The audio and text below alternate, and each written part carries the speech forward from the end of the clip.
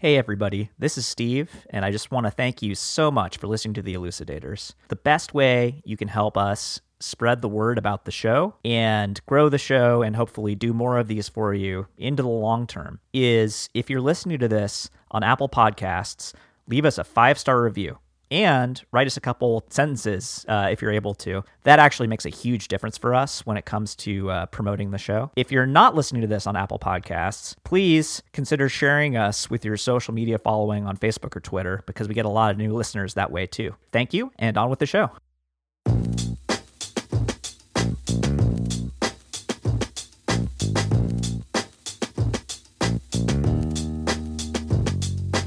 In the 21st century, global news is bigger, faster, more complicated, and frankly a whole lot scarier than ever. It's hard to know which stories to pay attention to, or how to make sense of it all. Don't worry too much though, because we got you covered. We're international relations PhDs, and we're here to deliver a lighthearted dose of context and analysis to your podcast app, week after week. We're decoding global politics, so you don't have to. We are The Elucidators. Hello, and welcome to another episode of The Elucidators. I, as always, am your host, Steve Pally. With me, as always, is my co-host, Sumi Chatterjee. How are you doing, Sumi? Hey, happy 22nd episode, Steve.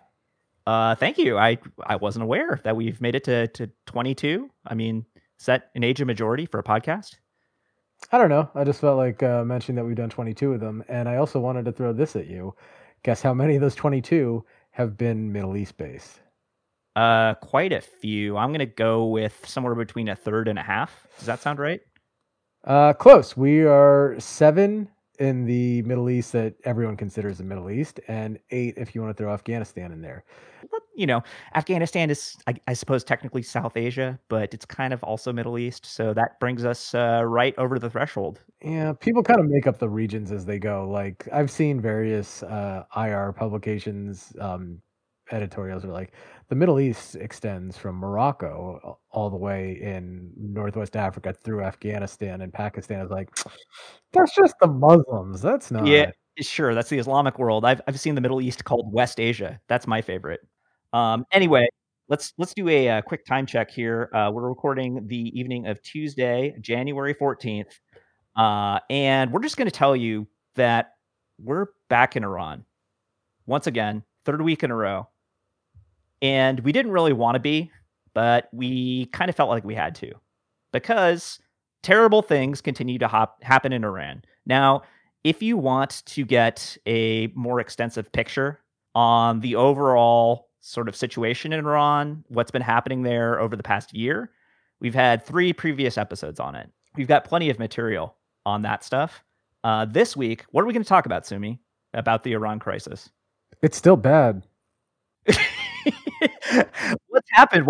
How is it bad? Of course it's bad. It's Iran. Information and analysis complete. No, it's still bad, and it continues to be bad. Look, this is our 22nd episode, episode 15, so 7 weeks back. We were in Iran talking about protests in the streets over fuel hikes, and lots of news reports in the West saying that the Iranian regime, the Ayatollah, after in its 40th year in power, the regime was in a really tough spot. Fast forward 5 weeks to episode 20 and 6 weeks to episode 21 last week. We then get to these points of like, oh, hey, there's massive tensions with the U.S. and Iran over Iran's various nefarious behaviors in the Middle East and the U.S. and its interventions in the Middle East. And when we recorded episode 21 last week, we were right in the middle. We were in the thick of a news stream that said that the Iranians had responded to an attack, responded to the assassination of their general, Major General Qasem Soleimani, by a U.S. drone strike in Baghdad. They had responded with missiles at 2 Iraqi bases where Americans were held. And at the time of recording last week, we were like, hey, the news is mostly positive in that it appears that no one was killed. That ended up being the case. And it appears that now that Iran has struck back for the assassination of Soleimani, they were going to de-escalate. And this brings us to what happened last week and why we're still talking about this. Because as these missile strikes were going on and tensions were high between Iraq, Iran, and the U.S., a Ukrainian flight, a Ukrainian airline flying to the Ukraine from Tehran, Iran. It was an American plane, a Boeing plane, that was filled with Iranians and Canadians and other internationals, was shot down on its ascent. I think it got to 8,000 feet. And sorry, I shouldn't say it got shot down. It was, but it all of a sudden descends quickly. That was not initially clear. It crashed You know one of the reasons why it was not initially clear, Steve? because the Iranian regime lied about it for 48 hours. They tried to cover it up. You've heard this one before. I have. That's correct. Yeah. This is not the first time this has happened either. In fact, some mysterious air crashes, like the one of the Malaysian airliner over Ukraine, people are still lying about what happened. But the Iranians eventually came clean about this one. It turns out that their air defenses were perhaps a little jumpy, which is understandable given the fact that they damn near got into a shooting war with the United States right before this airline went down. The people responsible for air defense in Tehran launched mistakenly on something like 10 seconds notice. So they had to figure out whether this radar blip was an incoming missile or fighter jet or, in fact, a civilian airliner. They chose poorly, and they launched Russian-made Tor-1 missiles, surface-to-air missiles. And basically, this airliner never had a chance. And I think 185 people died, something like that. Everybody on board. Yeah, it is an international tragedy, and compounding the international tragedy, there's several compounding factors. First, as we said, the Iranian regime lied about this. This is bad. It was called out almost immediately by folks in the West. Basically instantaneously. Yeah. It's like we have the goods on these guys. We have satellite imagery basically showing like missile signatures around the airport. Right. And you and I were slacking about this like as it was going down. And I was like, I remember saying to you, yo, how is it that they can call mechanical error when like there's still like a smoldering mess? Like, how could they possibly have gone in and been like, oh, we found the mechanical problem? Yeah, they can't. It looked bad from the beginning. It made no sense as anything other than a really bad screw up by these air defense people who are perhaps not the best trained and have itchy trigger fingers given the situation between Iran and the US and regionally. Right. So you're absolutely right. So, okay, the initial response is, hey, how the hell is this a mechanical error? Oh, it wasn't a mechanical error. Oh, this was a human error. You guys messed up. That's not okay. And the question became, hey, Iran, if you're talking about maybe getting into a hot war or at least entering into aggressive military actions that might then elicit a harsher response from the United States, why are you letting any commercial airplanes even take off? It's a really good question. It kind of speaks to a regime that is, in many ways, not competent, is the way I would put it. And in fact, what has happened since then is that many of Iran's citizens have reached the same conclusion. And they are now out in the streets. Instead of mourning Soleimani's death, as they were last week, they're now cursing the regime. So there's been a 180-degree turn in sort of sentiment on the Iranian street. In some ways, the Iranians were lucky to have Soleimani assassinated when they did because it gave them a reprieve from these protests. Soleimani, he was a bad guy, but he was pretty popular in Iran and he was a national military hero. So his assassination raised a good deal of patriotic sentiment in that country and kind of reduced the pressure on the regime, which was, under extreme duress. Now it's like they've screwed up so badly that I would say it's kind of like finding a winning lottery ticket, putting it in your pocket, and then putting those pants in the wash so that you can no longer read the ticket's numbers, and then also bouncing a check. It's really from riches to rags here in terms of the Iranian regime's performance. Like the timing literally could not have been worse for them. Yeah, the Ayatollah, the regime in Iran, they are in a tough and bad spot. So again, Mhm. we're in episode 22. Episode 15 was about how bad things were getting in Iran. In the 7 weeks between episode 15 and now, 1,500 Iranian protesters were killed for protesting the regime's fuel hikes and other oppressive political actions. Okay? Then Soleimani gets killed. They take to the streets, like you said, and there's a moment of mostly solidarity in the nation. National unity. Yeah. And that has gone, like you said, full 180, and it is bad. Now we're back to death to the dictator, right? Right. Yeah. Somehow the Trump administration, I'm not saying they're off the hooks, but they're certainly not the direct focus of ire in the streets of Tehran and other Persian cities. And Steve, you sent me that notice. What is the Ayatollah going to do this Friday? So the Ayatollah, this is something he almost never does. He is actually going to lead Friday prayers at the National Mosque in Tehran. Yeah. And the last time he did this was 8 years ago, Right. right? And keep in mind, this guy is, I think, 80 Yeah, he's exactly 80. Yeah. and pretty frail. Again, he's the supreme leader of the entire Iranian revolutionary state and apparatus. He controls the Revolutionary Guards, especially now that Soleimani's gone. He controls the repressive apparatus of the regime.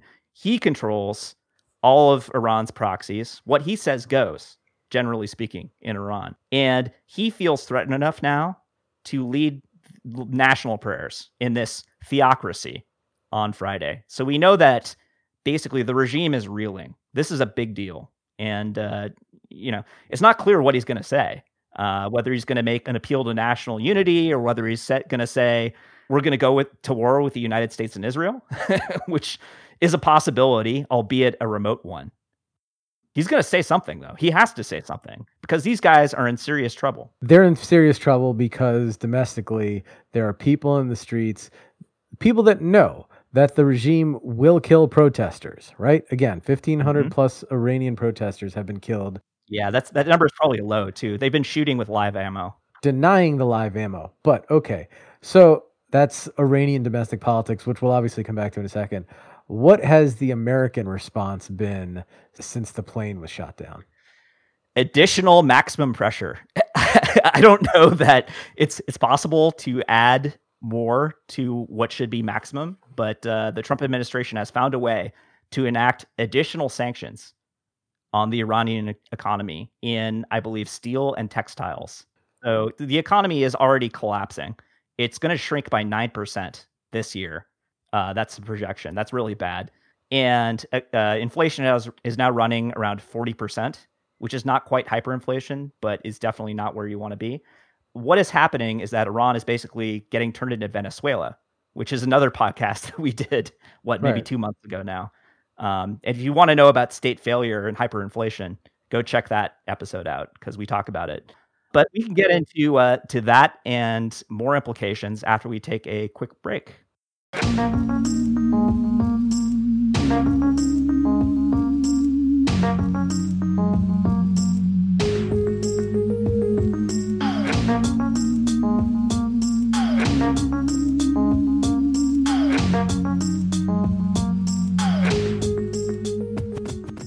And we are back. So, Steve, where we left off was we were, what's a nice metaphor for this?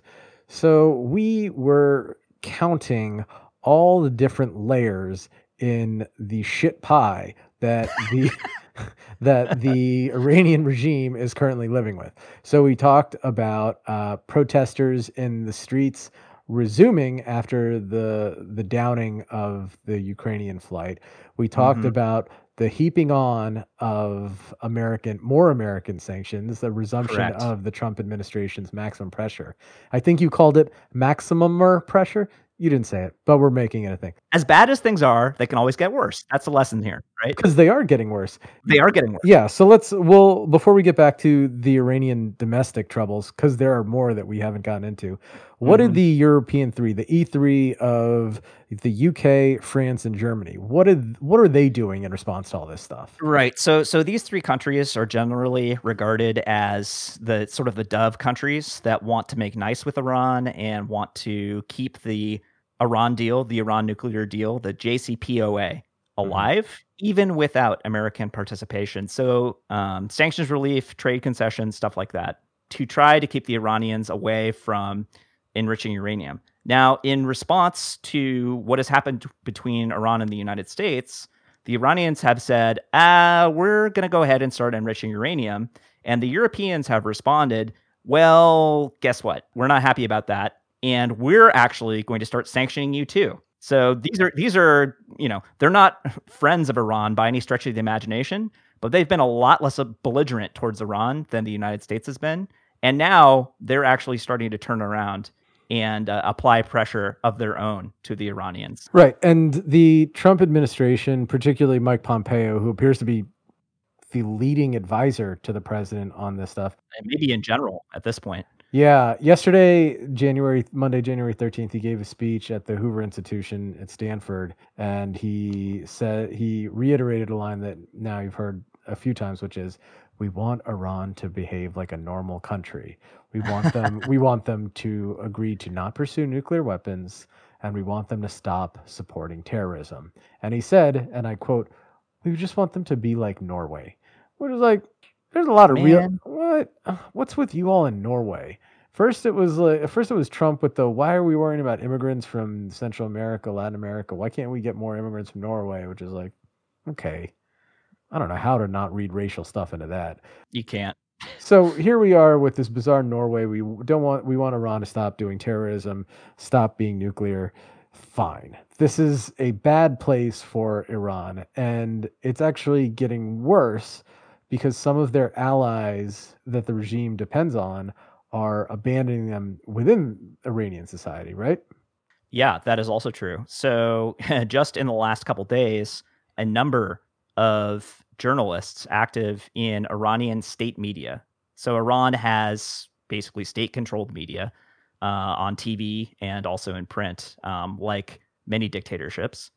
And a number of these journalists, some of whom have been basically mouthpieces for the Iranian regime for years or decades, have quit. They've resigned.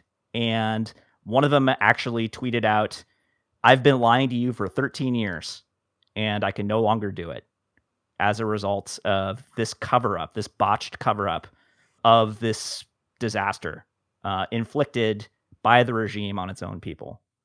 So when the propagandists start to quit, that's usually a pretty bad sign for a regime. Now, I'm sure that they have plenty of people in reserve, but it's not really what you want to see when you're leading a dictatorship. You rely on those propagandists to control the flow of information. And when you don't have them anymore, you have to start doing things like cutting off internet access. Which they do. Yes, which they do, I think, more than any other single country at this point, which is another really bad sign.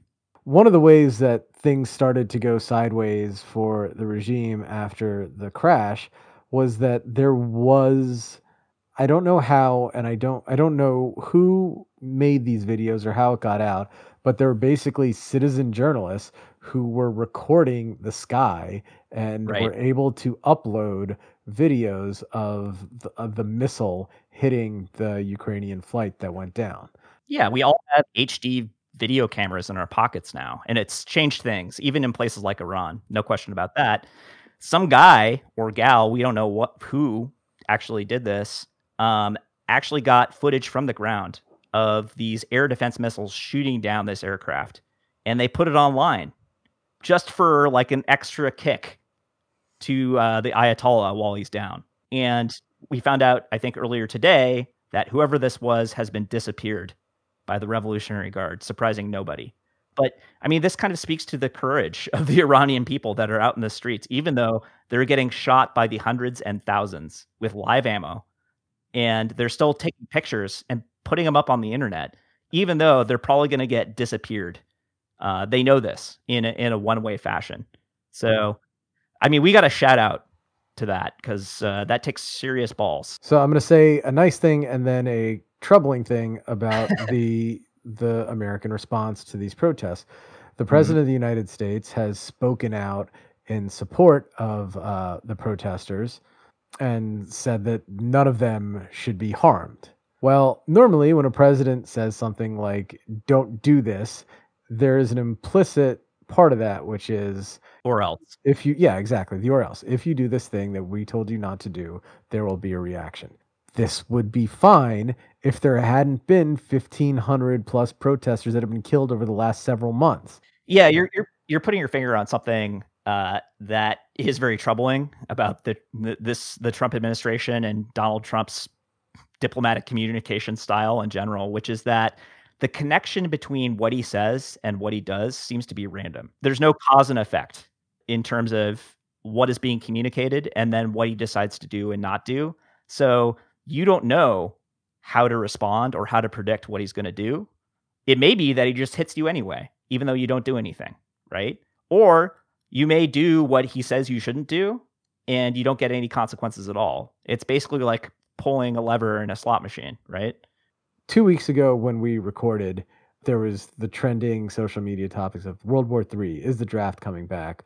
People Right. started buying survival kits, and Mhm. and then by last week, it was like, okay, well, we hit their guide. They hit these bases. Everybody's going back to their corners. Let's calm things down. I don't think things are better than they were a week ago, and I don't necessarily know that they're better than they were a month ago. They're better than Right. they were 2 weeks ago, but they're not better than they were a month ago. They're worse than they were before Christmas, before we attacked, before we took out airstrikes on 25 Iranian-backed militia members, killing them. And then the Iranians stormed, but not all the way. They breached the wall of the U.S. Embassy in Baghdad, and then the Soleimani killing and all that. I think we're basically back to where we were in mid-December with the Iranian regime in much worse shape. And when a regime that is bent on survival is in worse shape, I am anxious about what they're going to do going forward. Yeah, so I think you put your finger on it. And I don't think we're necessarily in disagreement. Like, yeah, in terms of the macro picture, in terms of the pieces on the board and where they're located, the United States and Iran are basically back to not fighting each other. I would agree with that. Yeah. Except that Iran is missing a couple important pieces. They're missing the Soleimani piece, right? And he was, by all accounts, not a pawn, maybe a bishop, something like that. He was a guy who actually did stuff and mattered quite a bit. And yes, he has capable replacements, but like losing that type of human capital, even in the realm of like terrorism and war, is a big deal. Yeah. So that's number one. The other piece that they lost was this airliner that they fucking shot down like morons. And yes, it was an honest mistake. And yes, it was probably because we put a lot of pressure on them and we damn near kicked off a shooting war with Iran last week. So they were worried about that. But they still did it. And then they didn't cop to it for 48 hours. And that is just a bad look. So, I don't know what type of piece that is. Maybe that's a rook. So they're now playing chess with us, down a bunch of pieces.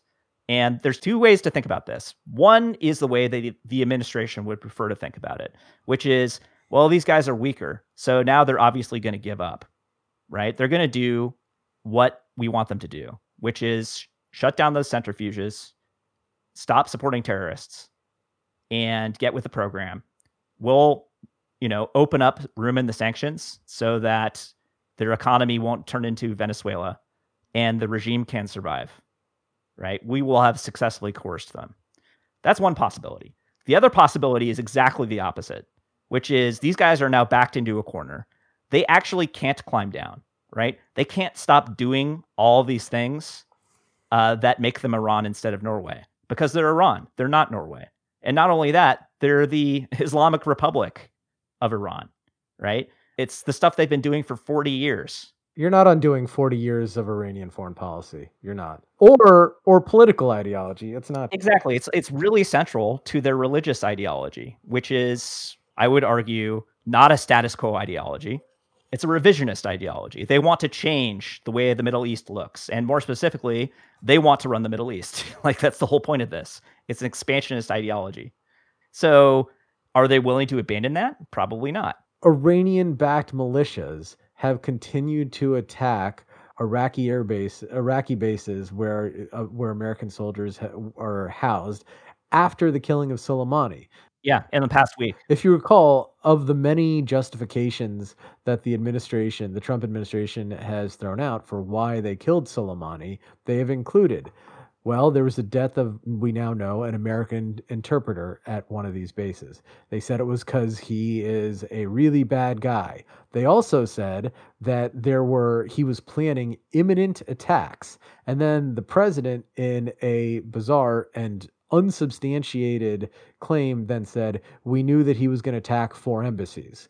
The Secretary of Defense, who oversees most of this country's intelligence agencies, then said, yeah, I didn't see any information about that. Which is to say, yeah, the only way it's possible that Trump didn't make it up means that the Secretary of Defense, who was, again, nominated by President Trump, is running such a loose ship that people underneath him are bypassing the Secretary of Defense and taking intelligence about attacks, imminent attacks on 4 American embassies directly to the president. How likely do you think that is? Vanishingly unlikely is what I would say. And they're managing to keep it from the Secretary of Defense after the fact? That's unlikely. Furthermore, there's another problem with this, which is, hey, look, there was a time in my life where I very seriously considered becoming a Foreign Service officer, and I went through the whole process and all that stuff. The idea was I was going to live a life where my world would be based around being in an embassy. Now, if I thought, It sounds horrible. well, I made the much healthier decision of getting a PhD. Oh yeah, no, that's a real winner. Anyway, nonetheless, the point is, if my whole professional life was going to be about doing the service of America and helping Americans and American interests abroad and working out of an embassy, and there was an imminent threat that an embassy might get attacked, you might want to tell the embassy folks. But that information apparently never went out to any of the embassies. That's because he fucking made it up on the spur of the moment. Hey, man, I'm not disagreeing. I'm just saying these bouncing balls and inconsistent justifications for the killing of Soleimani have set up, okay, they have set up different lines for why we did this thing. One of them was, and I'll stick with this one, was that it kicked off with the killing of an American interpreter. And then when they attacked the American embassy, we responded. And then he was going to go down because he was also going to do imminent attacks. Imminent attacks now is just a broad thing. It means anybody that might be doing some kind of terrorist planning. They have forfeited their lives. Furthermore, as long as Iranian-backed militias in Iraq continue to attack Iraqi bases where Americans are housed, it's only a matter of time before an American goes down. And then what happens, Steve? Because what's the American response? Well, you already took out this guy, Major General Qasem Soleimani, who irresponsible journalists have compared as everything from their vice president to the Tom Brady of their terrorist operations. I'd like to meaning he's about to retire. I don't know. When I was talking about this in class the other day, one of my students, I was like, do we know who this guy was? And one of my students was like, oh yeah, on CNN, they called him the Tom Brady of Iranian foreign policy. And I was like, way to make the news accessible. It's pretty bad. So he's the greatest of all time. I don't like this metaphor. Anyway, nonetheless, like if Iran kills another American or several Americans or a militia now because they're not entirely under the thumb of Soleimani and there's lack of coordination, more Americans get killed, what happens next? Yeah, there is a process. The process is whatever looks good on TV on any given day or night, and whatever can be construed at the given time as a quote unquote win. And none of these things need to connect to each other in any sort of strategic way whatsoever. And this is what you get. You get a situation that is even more volatile than it was 2 weeks ago. And yeah, now that you've described everything, I actually have come to agree with you. I'm very persuasive. Look, man, bottom line, I am just at this point where I am sick and tired of these whimsical decisions that are made in American foreign policy. One of our most popular episodes, it was Kurd stomped. It was the one about Trump just absolutely rolling the Kurds under the bus after they had. Anyway, go back and listen to the episode. Long story short, you gotta consider these second, third knock-on effects, because what we've described in the last few minutes is an Iranian regime that might be existentially imperiled. They might be coming close to their last breaths. That is something people are seriously talking about. And what does it look like on the other side of that? Furthermore, if you have an impulsive president who doesn't necessarily follow through traditional National Security Council measures and discussions and weighing out options before making a choice, what is to say that we are not, in fact, in a worse place and closer to war now than we were 2 weeks ago? Yeah. Yeah, I mean, like the question we need to be asking ourselves is if the Iranian regime is in fact on the verge of collapse, are we prepared to help them? Or are we going to let them collapse?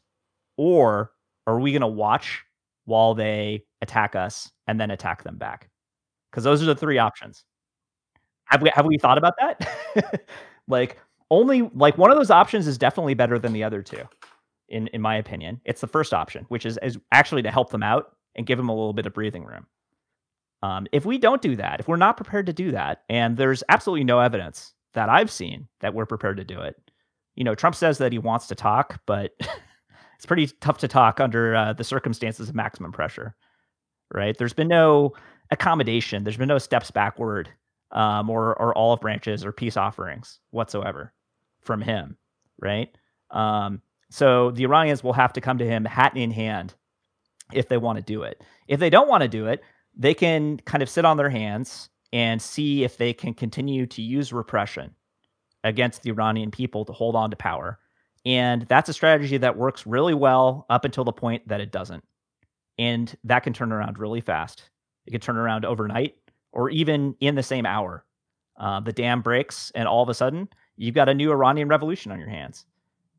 Or before they allow that to happen, the Iranians actually go to war and play the foreign policy distraction card to rally around the flag and try to buy more time, knowing full well that if they do that, they'll probably lose, but they're out of options and out of choices.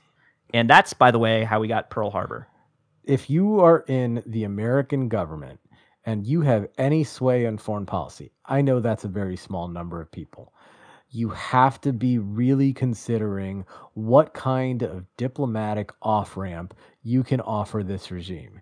Because every version of staying on this road without an off ramp continues to put that regime in existential peril. And if you, as we said earlier, you back them into a corner, what do you think they're going to do? Do you think they're Lash going to out.